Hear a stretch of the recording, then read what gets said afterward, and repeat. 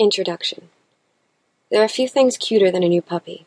Once you add this bundle of energetic fur and fuzz to your family, you'll find that you have extra reasons to be playful.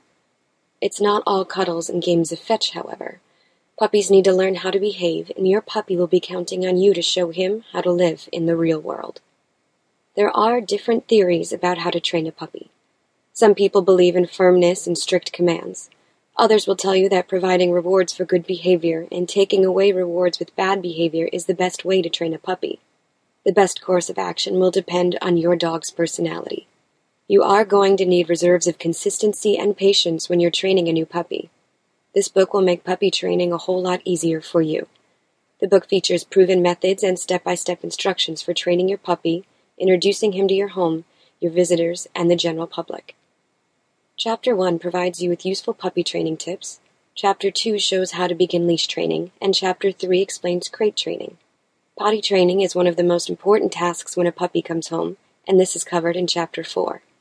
In addition, Chapter 5 introduces the best way to teach your puppy obedience commands, and Chapter 6 contains key tips on how to stop destructive behaviors. Be patient with your puppy, and before long, you'll have a puppy who is perfectly trained. Chapter 1. Useful Puppy Training Tips.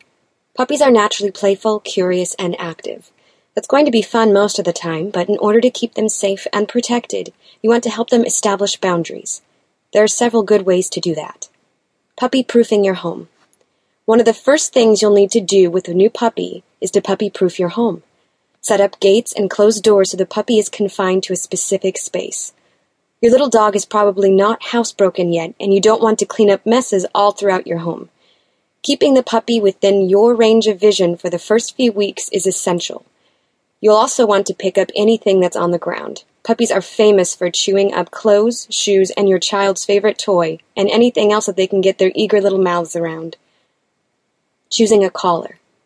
A collar is a functional accessory that your dog will wear around its neck.